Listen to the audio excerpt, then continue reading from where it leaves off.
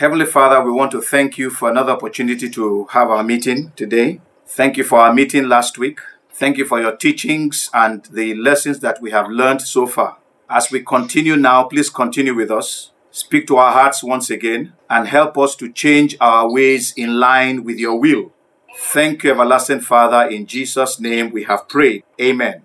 I want us to look at Haggai chapter 1. Haggai chapter 1. And we shall be looking at verse 5, verse 6, and then we'll skip to verse 9 to 11. Haggai chapter 1, verse 5, verse 6, and then verse 9 to verse 11. Now therefore, thus says the Lord of hosts, consider your ways. You have sown much and bring in little. You eat but do not have enough. You drink but you are not filled with drink. You clothe yourselves, but no one is warm. And he who earns wages to put into a bag with holes. Verse 9. You look for much, but indeed it came to little. And when you brought it home, I blew it away. Why? Says the Lord of hosts. Because of my house that is in ruins, while every one of you runs to his own house. Therefore the heavens above you withhold the dew, and the earth withholds its fruit.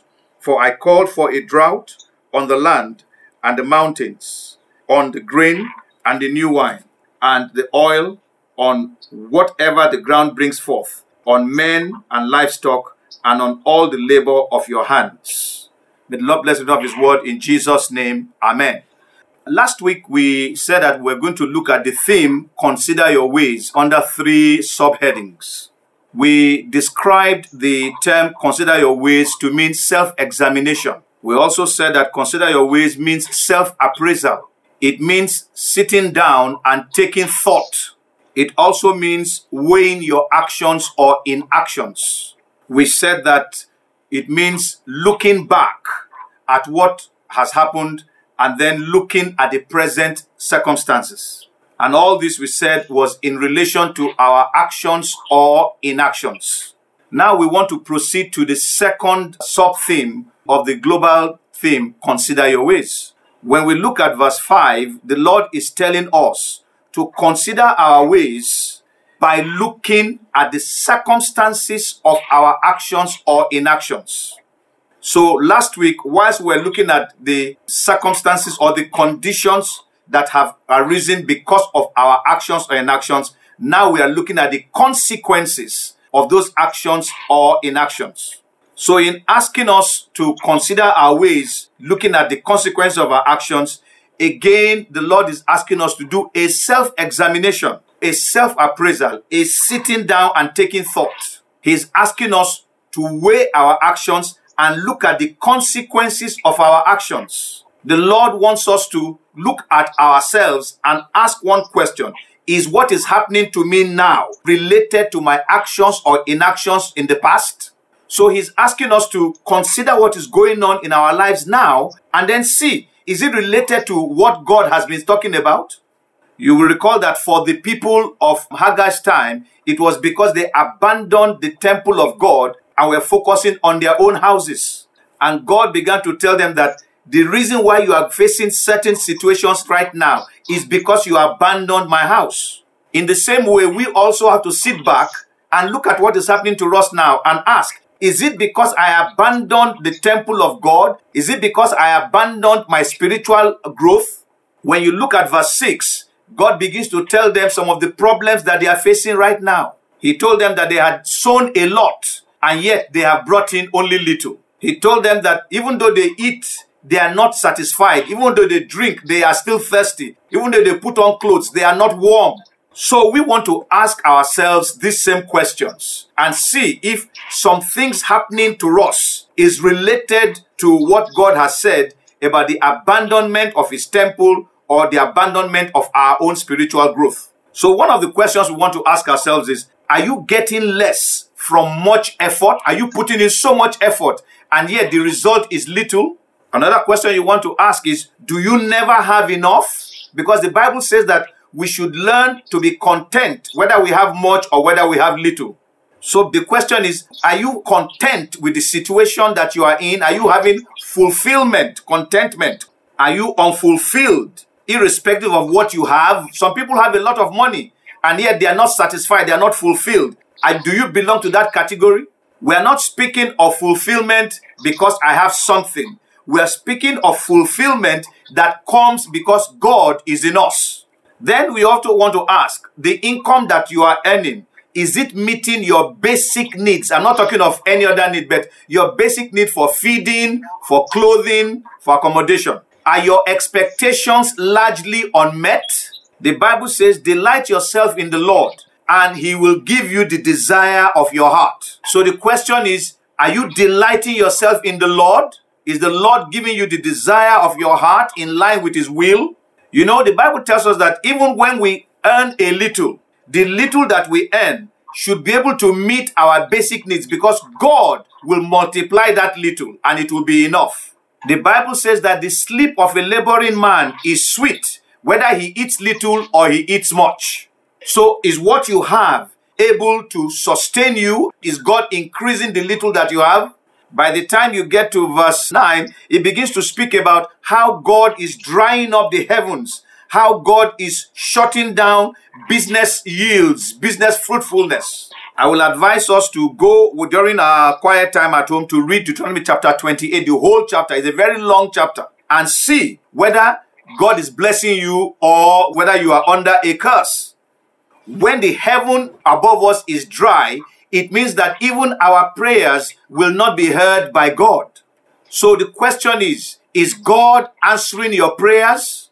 When you put your hand to do your business transactions or whatever it is that you are doing, are you yielding the fullness of that business? God has promised to bless the work of our hands. So when you look at your labor and you don't sense that God is blessing it, you need to examine your ways. You need to examine your ways, whether God is meeting you at the point of need or whether you are doing what God wants you to do. We need to examine our lives every time. And then in verse 11, God says that because they refused to build His temple, He brought a famine in their land and in their lives. By the grace of God, sometime later, we shall be discussing this issue of famine in the land and famine in the life. But for now, we want to ask that question. Is there famine in my life? You know, during a famine, people eat all kinds of things. They don't eat proper food anymore. But God has promised that even when there is a famine and we are a delight to Him, He will make sure that the famine is not in our lives. For example, when there was a famine in Canaan, there was no famine in the life of Isaac.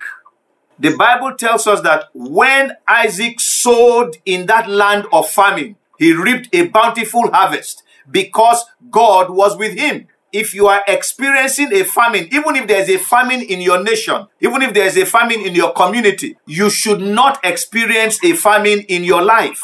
So if you are experiencing a famine in your life, you need to ask the question, am I living right? Am I living as God wants me to live? Have I abandoned the house of God? Have I abandoned my spiritual development? The consequences of our actions or inactions is God's mercy towards us. God uses these consequences to draw us away from wrong actions so that we can change, we can repent, restitute our ways, and begin to do what is right. So as we go over these questions in our quiet time, we need to ask those questions that this thing that is happening, is it because I have abandoned the spiritual development of my life? Is it because I have abandoned the work of God? Is it because I have abandoned the building of the house of God?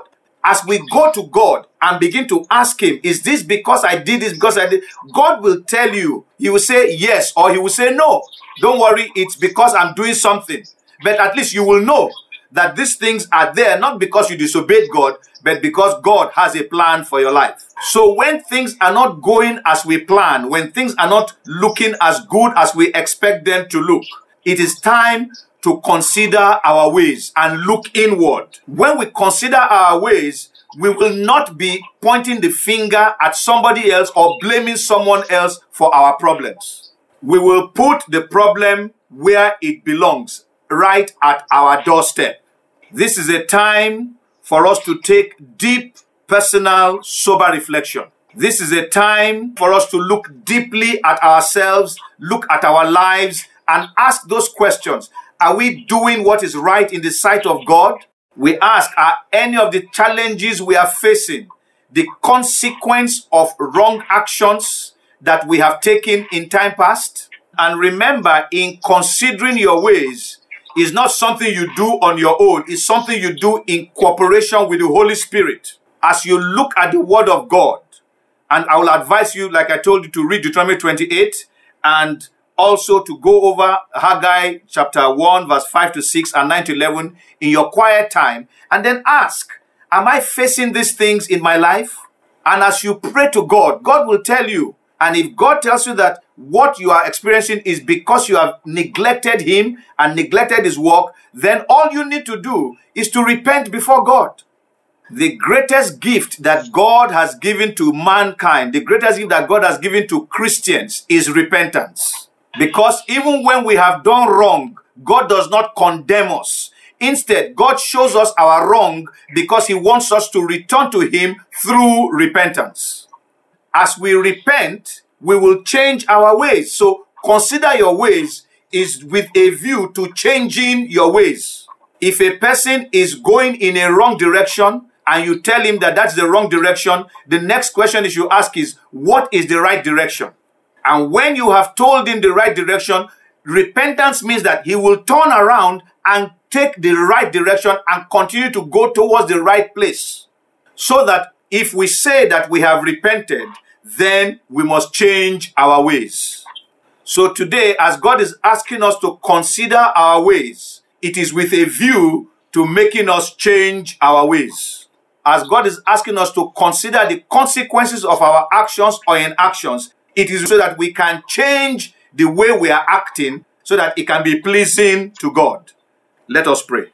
Heavenly Father, we want to thank you for our discussion today. I pray that you will help us to consider our ways, not just our actions, but the consequences of our actions. And as we go over these things in our private and quiet time, help us to come to the place of repentance.